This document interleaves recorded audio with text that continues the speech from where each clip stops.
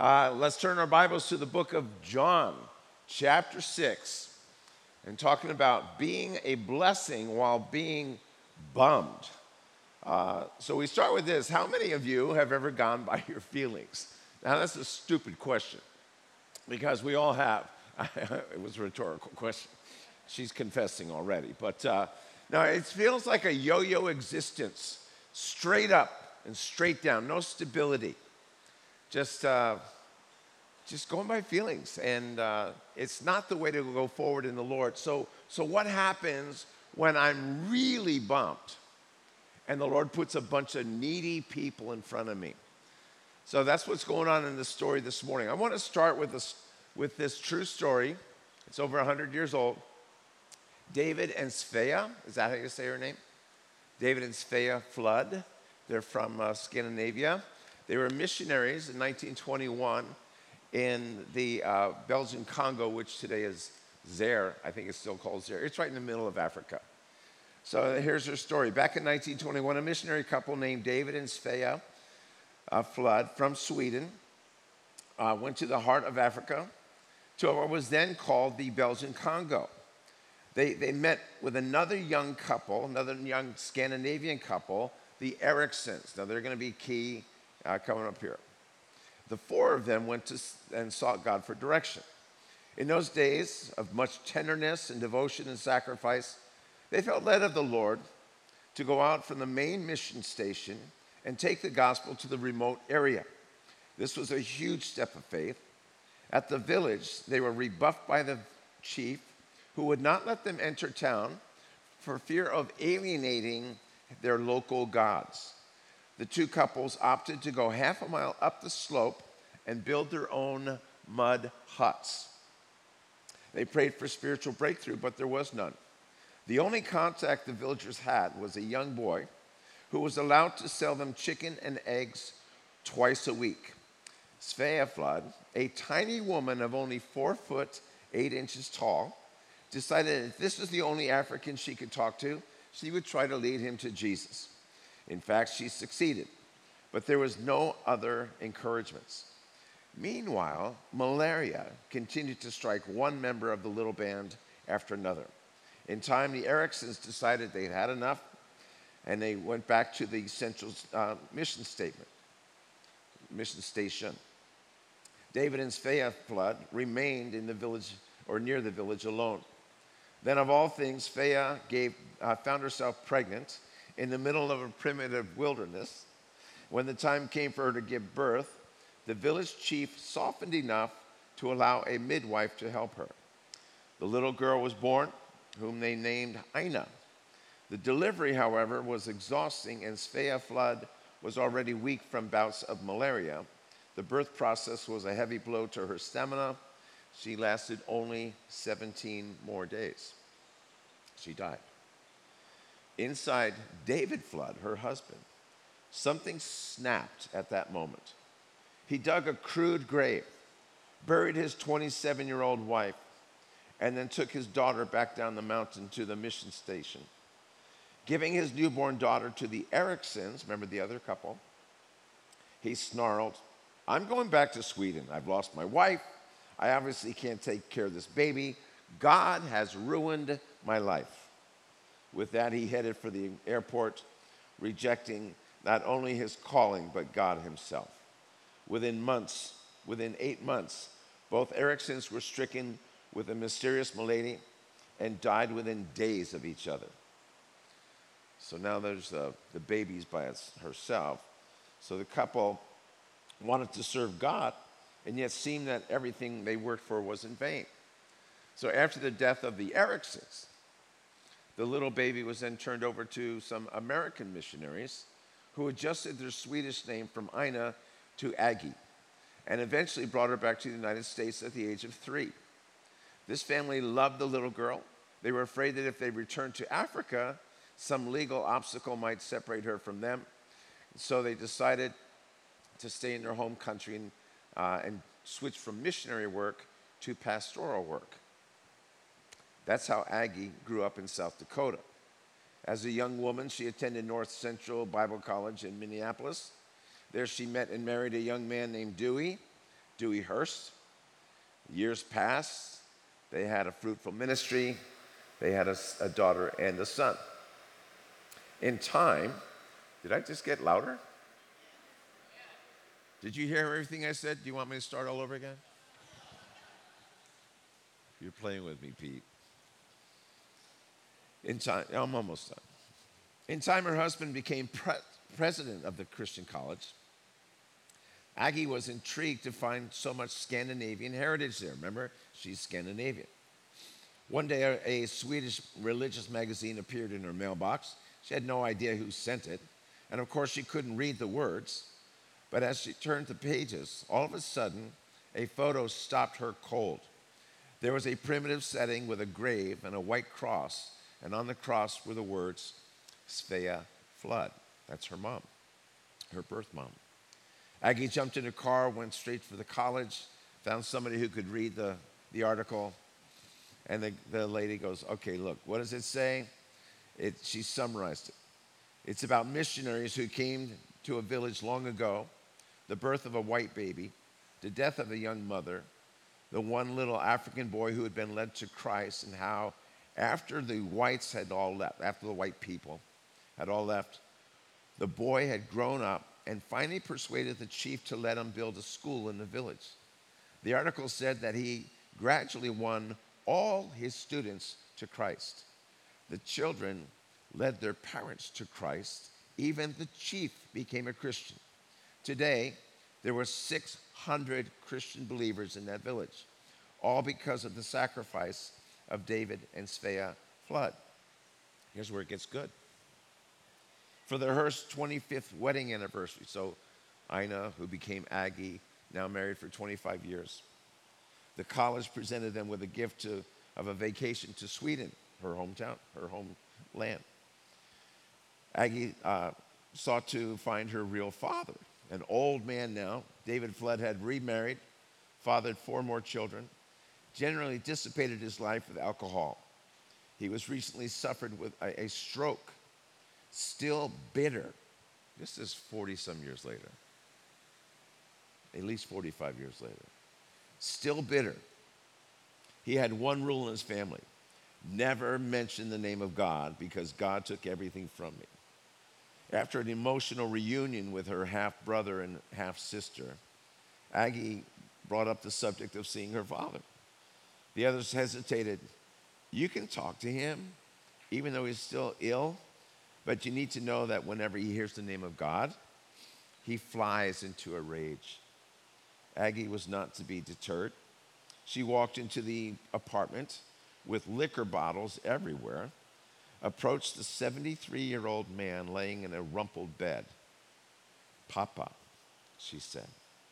He turned to her and began to cry. I know.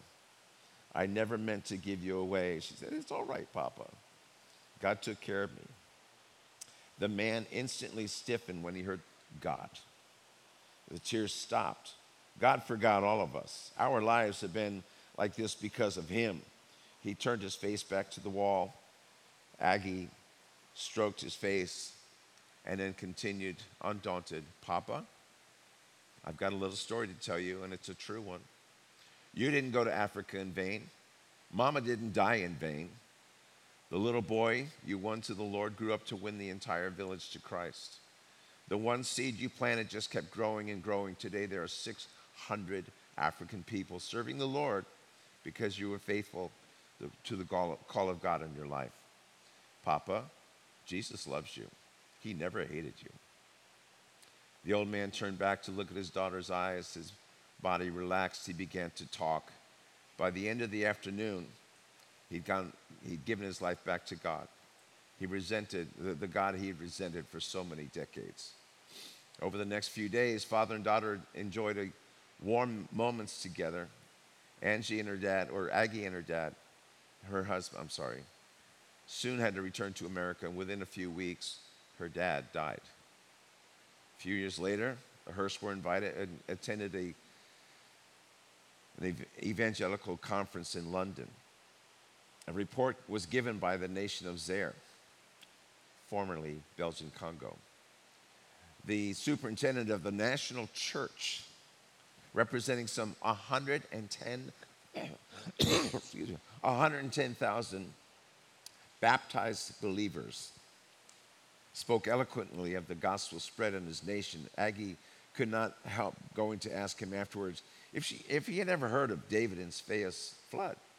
Yes, madam, he said in French. He's being interpreted. It was Phaea Flood who led me to Jesus Christ. I was the boy who brought food to your parents before you were born. In fact, to this day, your mother's grave and memory are honored by all of us. He embraced her in a long, sobbing hug. Then he continued, you must come to Africa because your mother is the most famous person in our history. In time, that's exactly what Aggie did. Along with her husband, they were welcomed by cheering throngs in the villages. She even met the man who had been hired by her dad to carry her down the mountain in her little cradle. The most dramatic moment, of course, was when the pastor escorted Aggie to her mother's white cross for herself. She knelt in the soil to pray and give thanks. Later that day, in the church, the pastor read from John 12:24. I tell you the truth, unless a kernel of wheat falls to the ground and dies, it remains only a single seed. But if it dies, it produces many seeds. Then he followed with Psalm 126, verse 5. Those who sow in tears will reap with songs of joy. All things work together for good for those who love God, those who are called according to his purpose. This is God's promise to each one of us. Maybe you're here today and you still don't understand how God could bring good out of pain. I pray that God would reveal his will to you in time. Until then, grab this promise. Hold on tight. Put your hand in God's hand. I'm just amazed. I love that story. Sorry if I put some of you to sleep. It's a long story, but I just love it. It's been years since I shared that.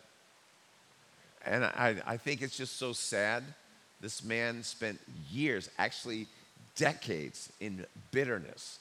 He held a grudge. He lived with resentment.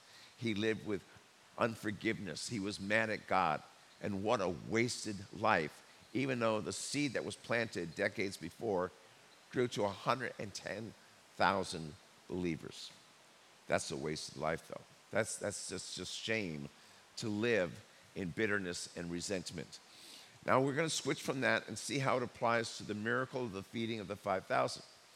There's only two miracles that are recorded in all four Gospels: the resurrection and the feeding of 5,000.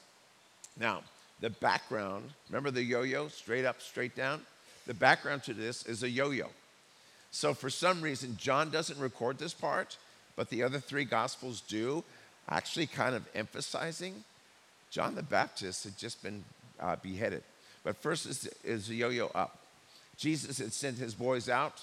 They were in ministry. They're going out to all these towns. They are preaching the word. They are healing people.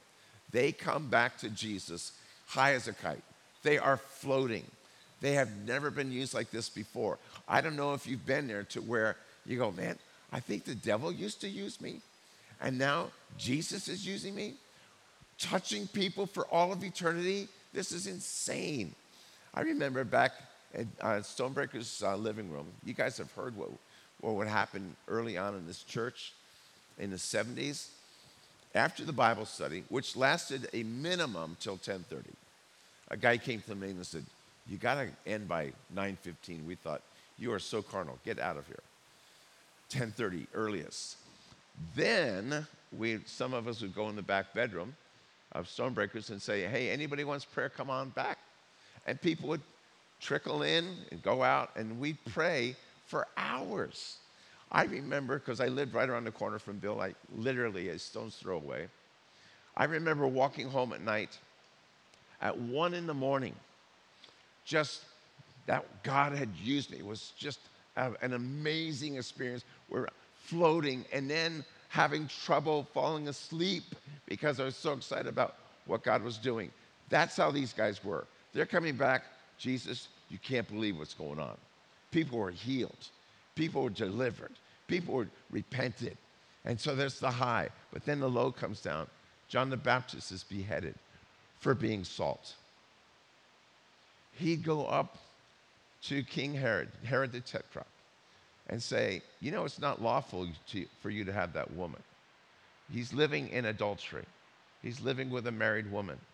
And for being salt, he ends up having his head removed. You're probably familiar with the story. His girlfriend's daughter, probably 15, somewhere in the teenager, does a sensual dance. So sensual, he's just gone, wow, you ask whatever you want, up to half the kingdom, I'll give it to you. And he made this vow in front of all of the party guests. And so her mom, who was so mad at John the Baptist for pointing out her sexual sin, says, hey, get the head of John the Baptist. What kind of a mom does that? What kind of ungodly counsel, ungodly influence? Yeah, take his head. I can't imagine. And then the head comes on a platter. I mean, that's kind of gross. And so straight up, man, the Lord's using us straight down the evil. It had to be like in, you know, the 10 plagues in Moses' day. The 9th plague was 3 days of darkness, and it says it was a darkness you could feel. That sounds like America to me today. There's a darkness you can feel. They're passing bills now where you can kill a baby 28 days old for any reason at all. I don't know how do you do it? How do you even dream up such a bill? Who's the one that administers the death, whether it's a needle? How do you do it? I don't know. It's just like we are living in a time of darkness. And so here, the yo-yo goes up. Wow, God's using us. The yo-yo goes down. I'm sickened by the darkness in this area. And at this point, Jesus tells the boys, let's take a break. Let's go to a deserted place and just get alone. I am all about taking breaks. I'm all about vacations or times to get away, times of renewal, times of rest. And that's what they're doing. However, I read this once. I have no way of proving it, but it's a fascinating statement. I read once that if a train is going 100 miles an hour and suddenly it runs out of power, whether it's coal or electricity, whatever, that train can still coast for another 70 miles. It ran out of power way back here. And instead of a time of renewal, I'm just coasting. I'm still going. We're doing good. 70 more miles. And I think that explains a lot of Christians. They ran out of power a long time ago. And they're still making progress, but they're slowing down. And when they stop, it's really going to be a stop. And so you have this idea, maybe it's you today, you're going, I need a break. This is going crazy. I'm feeling the evilness of this world. And yet Jeremiah, the prophet, when he wanted a break, this is what he heard. If you can't keep up with the footmen, how are you going to contend with the horses? Meaning, Jeremiah, so far, you've been trotting with those. You're just walking along, and I'm increasing. You mean the pace is going to pick up. You're going to now run with the horses. And if you're having trouble so far, how are you going to make it? If you're running out of gas now, how are you going to make it so far? I don't like this. I don't like hearing that the pace is going to pick up, especially if I'm feeling like I need a rest. But that's where this is what's going on. You can say, but Lord, maybe this is what Jesus might have been thinking. But Lord, I don't want to pick up the pace. I want to get alone. And there's going to be thousands of people. No, I don't want that interruption. I'm grieving over the death of my cousin, John the Baptist. I'm sickened by the evil in this world. And besides, I feel like a train without power.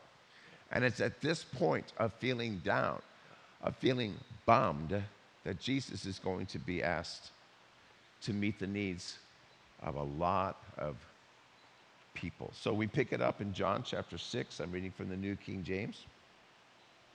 After these things, Jesus went over to the Sea of Galilee, which is the Sea of Tiberias. It's a huge body of water in northern Israel. Then a great multitude followed him because they saw his signs which he performed on those who were diseased. Now that's important. That he's given a reason why a lot of these people are following him. They saw him do miracles. And Jesus went up on the mountain and there sat with his disciples. Now the Passover, a feast of the Jews, was near. Then Jesus lifted up his eyes, and seeing the great multitude coming toward him, he said to Philip, "What shall we buy? Where shall we buy bread that these may eat?" He said to test him. I love this part because he knew what he was going to do. Jesus knew what he was going to do, but he's testing his disciple. Peter answered, 200 denarii, like 6 to 8 months of wages, is not going to feed this crowd. It's not sufficient for them that everyone may be even a little bit. One of his disciples, Andrew, Simon Peter's brother, said to him, "There's a lad here. He has 5 barley loaves, 2 small fish. But what is that among so many?" And Jesus said, "Make the people sit down." Now, there was much grass in that place, so the men sat down, and the number about 5,000. Now, that's 5,000 men, let alone the women and children. Probably looking at 15,000. And he said to the loaves, and he took the loaves, and when he had given thanks, he distributed them to the disciples, and the disciples to those sitting down, and likewise of the fish, as much as they wanted. Verse 12, so when they were filled, he said to his disciples, "Gather up the fragments of that remain, so that nothing is lost." Therefore, they gathered them up and filled the 12 baskets with the fragments of the 5 barley loaves that were left over by those who had eaten. Then those men, when they had seen the sign that Jesus did, said, "Truly, this is the prophet who's come into the world." Hey, Lord, open our eyes, open our hearts, open our minds. 4 things that made a big difference. If you're picturing this, the high, been used by the Lord like never before. The low, John the Baptist was killed for being salt, for telling people you're in sexual sin. Let's get out of here. They go over to a deserted place they knew about. They get there, there's at least 5,000 men. They're going, I don't want this interruption. So if I was the apostles, I'd say, let's just make a U-turn. Let's find another place. I don't like this many cranky people, the needy people. And he goes, no. The difference was, it says in Matthew's gospel, that Jesus was moved with compassion. He saw more than a crowd. He saw people who were like sheep without a shepherd. It says he received them. He'd receive Herod the Tetrarch if he'd repent. He'd receive Mary, the mother of Jesus. It didn't matter. He'd receive everybody. He spoke to them about the kingdom of God, meaning he kept God in the center of his relationships. And finally, he healed those who needed healing. So he met their needs. He didn't just do spiritual things and then walk away. He met their needs. Now, there were all kinds of people there. We've already read that it says they saw him do miracles. Now, if you had seen Jesus do a miracle, wouldn't you testify of that to your parents, to your buds, to your friends? Dude, I saw him heal the blind. You got to come see it. I saw him raise the dead. I saw him pull up a paralytic and the guy walked. I saw it. And you go on and on. You go, you got to see this guy. So some people came because of the miracles he'd done. Others came, it says, because they were sheep without a shepherd. Jesus looked out and he go, oh my goodness, they're just wandering. They're existing, but they're not enjoying the abundant life. Others were there because they wanted to hear the word of God. Others were there because they was hoping it's going to be a free meal. So there's all these needs, all these motives out there, and he's ready to meet all the needs. So he's going to put to the test his disciple. And I love this part. So he turns to Philip. By the way, I don't do well with tests. I don't know if you do. I think it'd be a lot easier if God just announced this is going to be a test. You know that once a month the radio does this weird, and this is a test. For the next 60 seconds, you go, okay, it's only a test. And TVs will do the same thing, and you go, or once a month we have the air sirens. Okay, it's just a test. I wish I would catch on sooner, because for me, it's usually 3 days later, 3 weeks later. That was a test. Yep, Mike, and you failed it. You didn't realize it was just a test. So he said, okay, this is a test. He's going to test Philip. Say, hey, Philip, you're from around here. Which, when we compare Scripture with Scripture, he's from that area. Bethsaida. You know these people. You have relatives here. You have former school teachers here.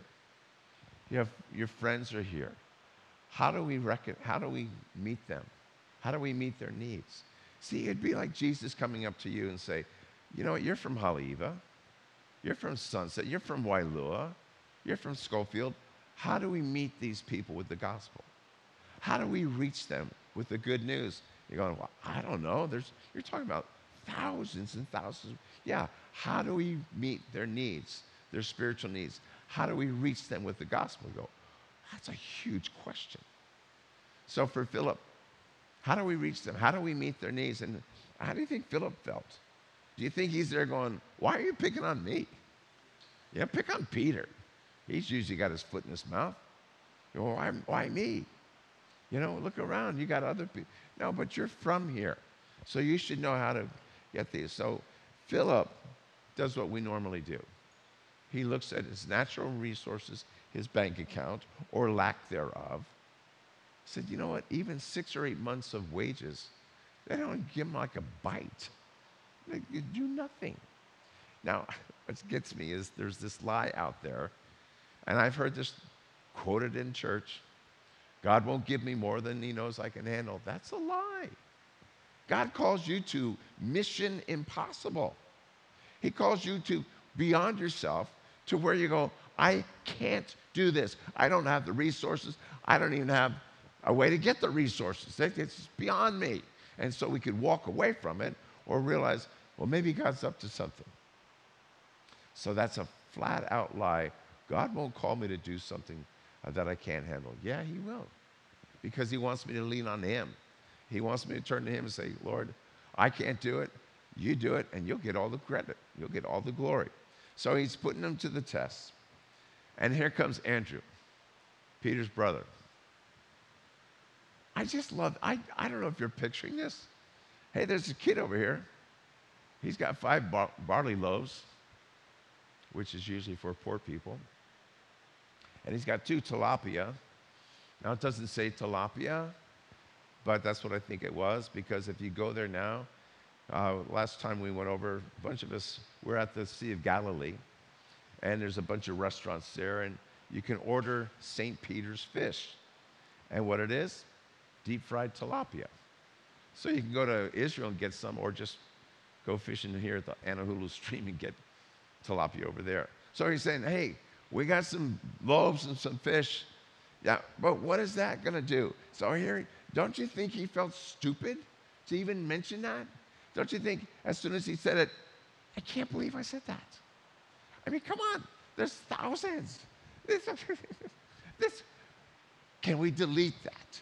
Can we pretend I didn't say that? And he goes, no, actually, it could be a word of wisdom. It could be the solution. In this case, it was the solution. One time we went to one of those escape rooms. You ever do that? Really cool thing. You go into a room and you have to figure out how to get out.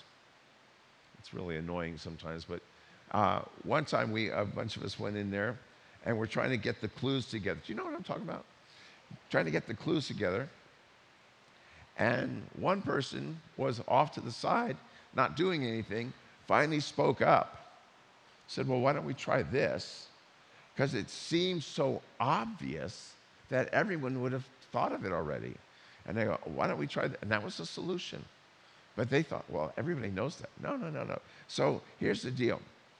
You could be like that and go in a group and go, well, why don't we stop and pray? And you're just thinking, everybody here knows this, but somebody needs to say it. Have you ever been in that group where you go, I don't think anybody here has the solution. Why don't we stop and pray? And everyone's thinking that. But it took you to just stand up and go, I think we should stop and pray. And it turns out to be the solution that's needed at that time. So when we had 5 loaves and 2 fish, it's a personal testimony. The first mission, or short-term mission from this church was in 1978. Most of you were not born. But the old geezers here remember this. Karen and I were called to go to Poland. I still know Polish to this day. Jesus Christe, droga, prawda i życie. Jesus Christ, the way, the truth, and the life. So we had a fantastic time, but we're going, wow. We had to have this much money in. It was with one of the elders at Calvary Chapel, Costa Mesa. We're the only ones from Hawaii. There's people from California. We're going, and we're all excited. He goes, okay, we need this much money in by this date. Great. I had a lot of work. I'm going to get this. I was working on surfboards. So we had just come back from the mainland. We used to go over there and sing, and we came back. I'm working, and we got completely smashed with taxes. Just, I was paying my own taxes, and just hadn't saved up right for it. Just got killed with taxes. Okay, paid that off. So now, every dollar is going to go towards Poland. And I'm driving up. Tom Mayo had a surf shop up in Wahiawa. I'm on my way up there to work on boards, and my car breaks down on the way up there. Okay. Mechanic goes, it's probably $50. Okay. Today's free. I'm going to work for the car turned out to be almost $300. I believe it was $299.49. Greg Laurie comes over. He's this pastor of a big church. And he's sharing that Tuesday night. And he's sharing about going through trials. And out of nowhere, he goes, yeah, and you're going along, and then all of a sudden, boom, your car breaks down, $300. People turn to me. Did you tell him? Did you talk to him? No. But I thought God was calling me out. I told Greg later on, you missed it by 51 cents. Okay, I think God is speaking to me. And so when it came time to put our down payment down, we had $25. I mailed off a check. I said, I think we're supposed to go. And in faith, here it is. And you know what? In time, God provided every last cent and then some. And we went on our first mission trip. But the thing is that $25 seemed like 5 loaves and 2 fish. Like, what's this among so many? So here's God's multiplication. Jesus already knew what he was going to do. Like, it's not like he's panicking. Oh man, what do we do now? He knows what he's going to do. So he starts with, bring them to me. And I have a question up here. Do we? Do we bring people to Christ? Do we, like we did in the Jesus Revolution? It was very common when this church first started. We'd have 2 main Bible studies, a Tuesday night and a Thursday night. It was very common to see 6 people get saved every time, or at least it would seem. It was so exciting that at the end of the Bible study, here we go, who's going to respond to the gospel? But you know what was happening? We were so excited about the change going on in our lives that we were lovingly aggressive, inviting people, bringing them to Christ. You got to come hear this guy. You got to come hear this message. You got to come hear the worship. And people would get saved. So he says, bring them to me. Secondly, he received them. And I have here, whether he was a Herod, the tetrarch who had John the Baptist killed, or Mary, the mother of Jesus, he'll receive everybody. You ever just think that person, it is impossible for them to come to Christ. And that may be the very person that Christ is trying to reach. He received them. Didn't matter. He didn't say, I'll receive you if you clean up your act. I'll receive you. if you get right with it, he said, I'll receive you.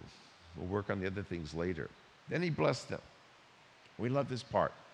So if you're picturing this, he receives the bread. He receives the fish. It says elsewhere, he lifted it up and blessed.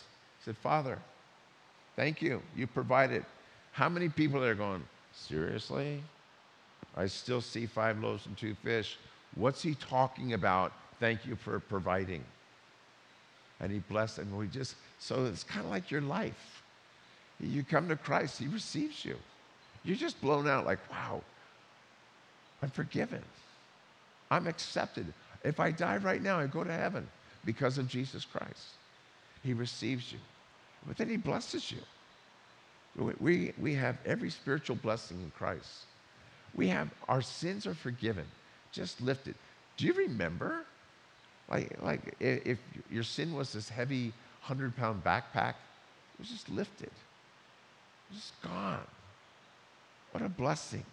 And for the first time, you might have had joy unspeakable, full of glory. Like unspeakable to me. I can't put it into words. I should really be bummed out right now. But I am so blessed. I have so much joy.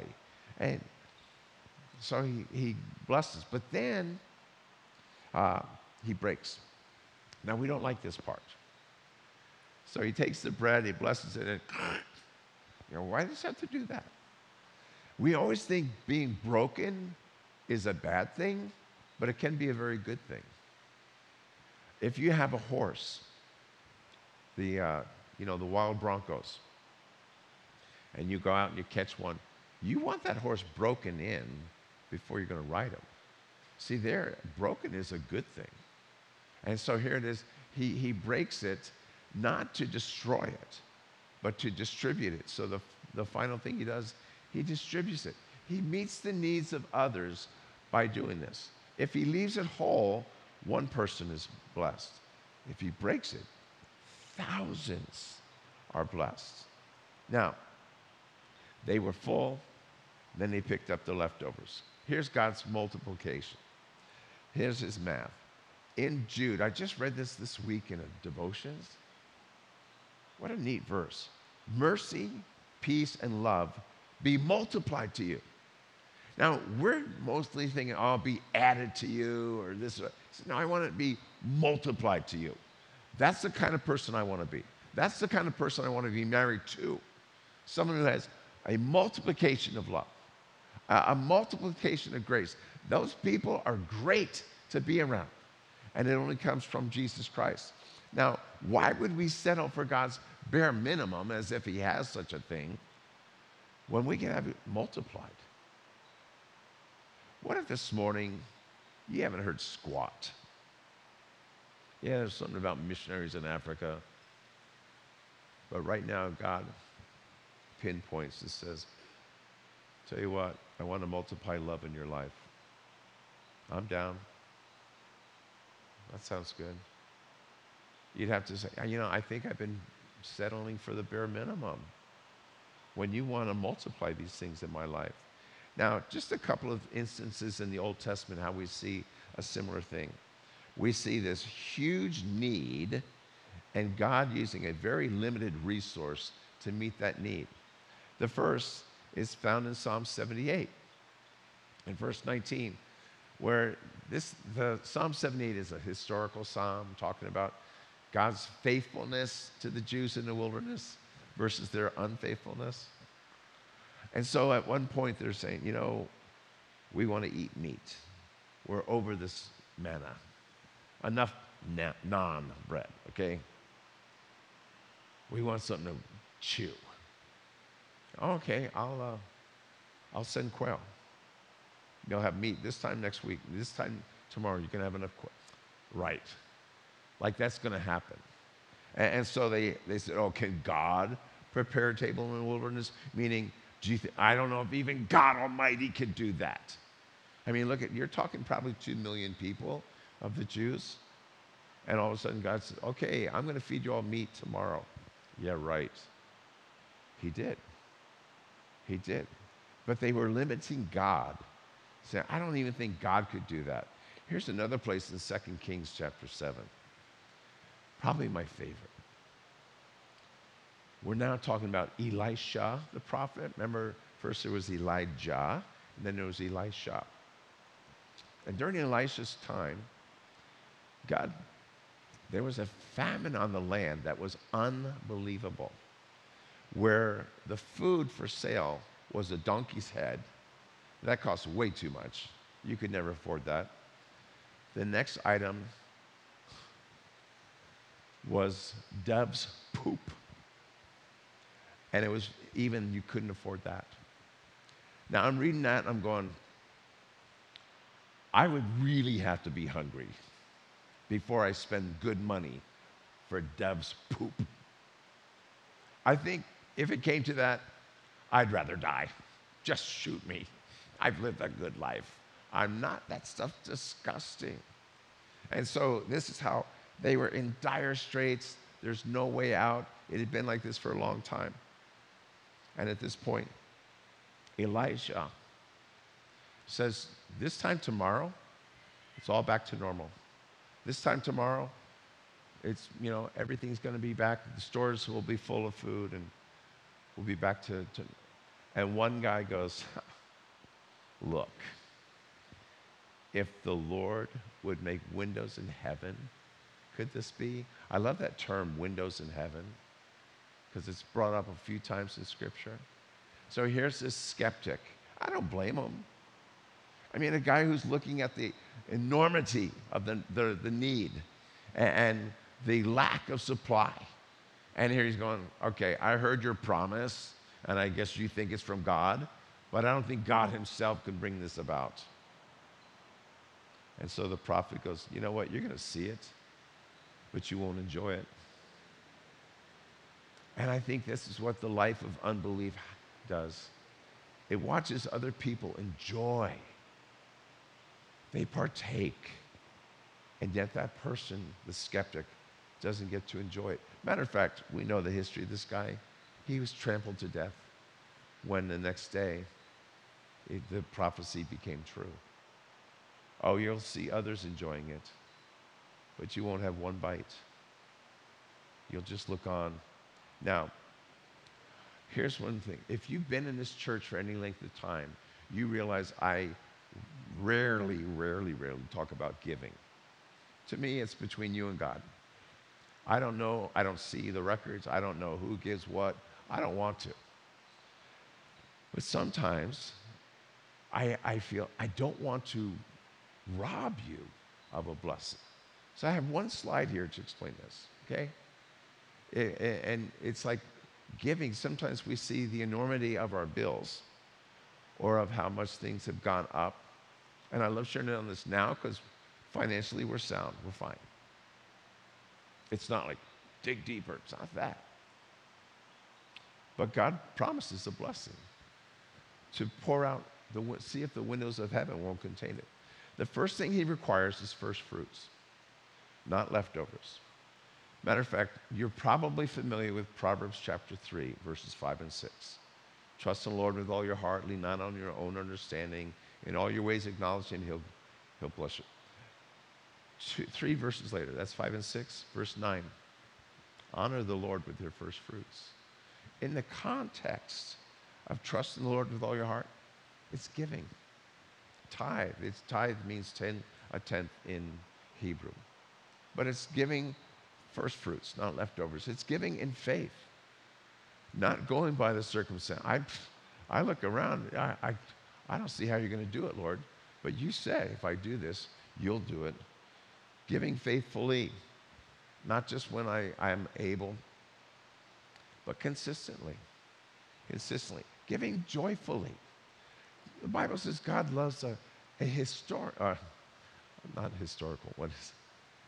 hilarious giver. Matter of fact, if I can't give laughing, God says, just keep it, Mike. I don't need it. He loves a hilarious giver. And then here's the promise. It's not my promise, it's God's promise. In Malachi, remember the windows of heaven? Try me now in this, says the Lord of hosts, if I will not open for you the windows of heaven and pour out for you such blessings that there will not be room enough to receive it. Guys, that's his promise. It's not mine. So for someone here, take heed. And this is how he promises to bless. All right, enough of that. We started with David and Sfea flood.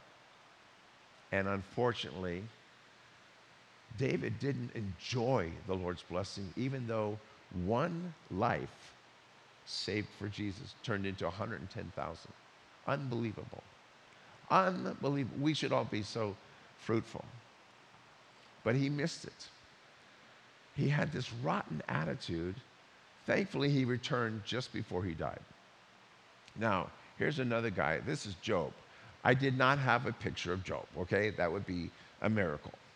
So I used a silhouette. What do we know about Job? Well, the whole subject is being a blessing while being bummed. In a nutshell, Job, actually, God bragged about Job. I don't know if he's ever bragged about me, but hey, Satan, you ever consider my servant Job? Perfect, blameless, upright in all his ways. Fears God. Man, I'd love that to be said of me. And God set a limit. Okay, you can do this, this, and this, but you can't do this. And you know the story. He goes from being the richest man in the world to being broke in one day. Then his 10 children are killed at once. Guys, the death of one child is so traumatic. I never want to feel that. All 10 at once is unbelievable. Of course, then his wife says, you still trust God? Why don't you curse God and die? Besides, you have bad breath. And it said, Job worshiped God. So towards the end of his life, or towards the end of the book, God instructs Job, I want you to pray for those guys. His so-called friends, he had these 4 friends that I put in quotes because they were a pain. They were just a pain. They'd accuse him, man, you can dish it out, but you can't take it. You're a hypocrite. God knows it, blah, blah, blah. Just, oh, my goodness, what they did to Job. And finally, God says, listen, I want you to be a blessing. I want you to pray for your friends. Now, they haven't repented. I want them to crawl on their knees, Lord. I want them, no. You just offer prayer for them. Oh, man. Okay. And as Job prayed for his friends, God healed Job. He healed the friends too. But there's a ministry principle here. As I minister to others, I get ministered to. As you minister to others, you get ministered to. Now, you might have an attitude doing it. Before Calvary Chapel Central Oahu was started, I was doing a Bible study up there. And one night, I was sicker than a dog. I drove up there by myself and passed out almost 3. Sorry. Just stupid. I should have stayed home. I got there, fever, crazy. And hey, we opened up the study. Anybody want prayer? The guy goes, yeah, I have a tummy ache. Could you pray for? And I had such an attitude. You sissy. I didn't say that to his face, but what a wimp. Yeah, come on, pray for your tummy ache. And I'm not kidding. I had the worst attitude. Prayed for him, and I get healed. Boom. Job didn't have the attitude. He had obedience. So here's the thing. What are you taking home with you today from this sermon? Number one, you're going to be interrupted this week. That's not prophecy, that's common sense. And in what we saw here with Jesus, the interruption was a divine appointment. He thought, I'm going over there and having a little vacay. And instead, no, you're going to minister to thousands. Interruptions. Pastor Chuck Smith started all the Calvaries. He would always go, I have never been interrupted. How in the world? Because he saw every phone call as a divine appointment. He just was never interrupted. You'll be interrupted this week. Consider it a divine appointment. God calls us to mission impossible. It's not like, oh, God will never give you more than you can handle. Yes, he will. He gives me more than I can handle so that I'll turn to him and call out to him. Then at those points, we can offer excuses or obedience. I love this. Do you know the five love languages? Acts of service, physical touch and closeness, gift giving, words of affirmation, words of encouragement. I'm missing one, but what's that? Quality time. Thank you. Obviously. Do you know God's love language? Obedience. You want to speak to God? Obedience. How about this one? Can we operate in compassion? That's the difference maker for Christ and how this relates to communion. Is we're going to take communion now. I thought, how do we study these scriptures and not take communion? You know, communion is so symbolic of what we just talked about. He receives your life. He lifts it up and blesses. He breaks. And he meets the needs of others through you.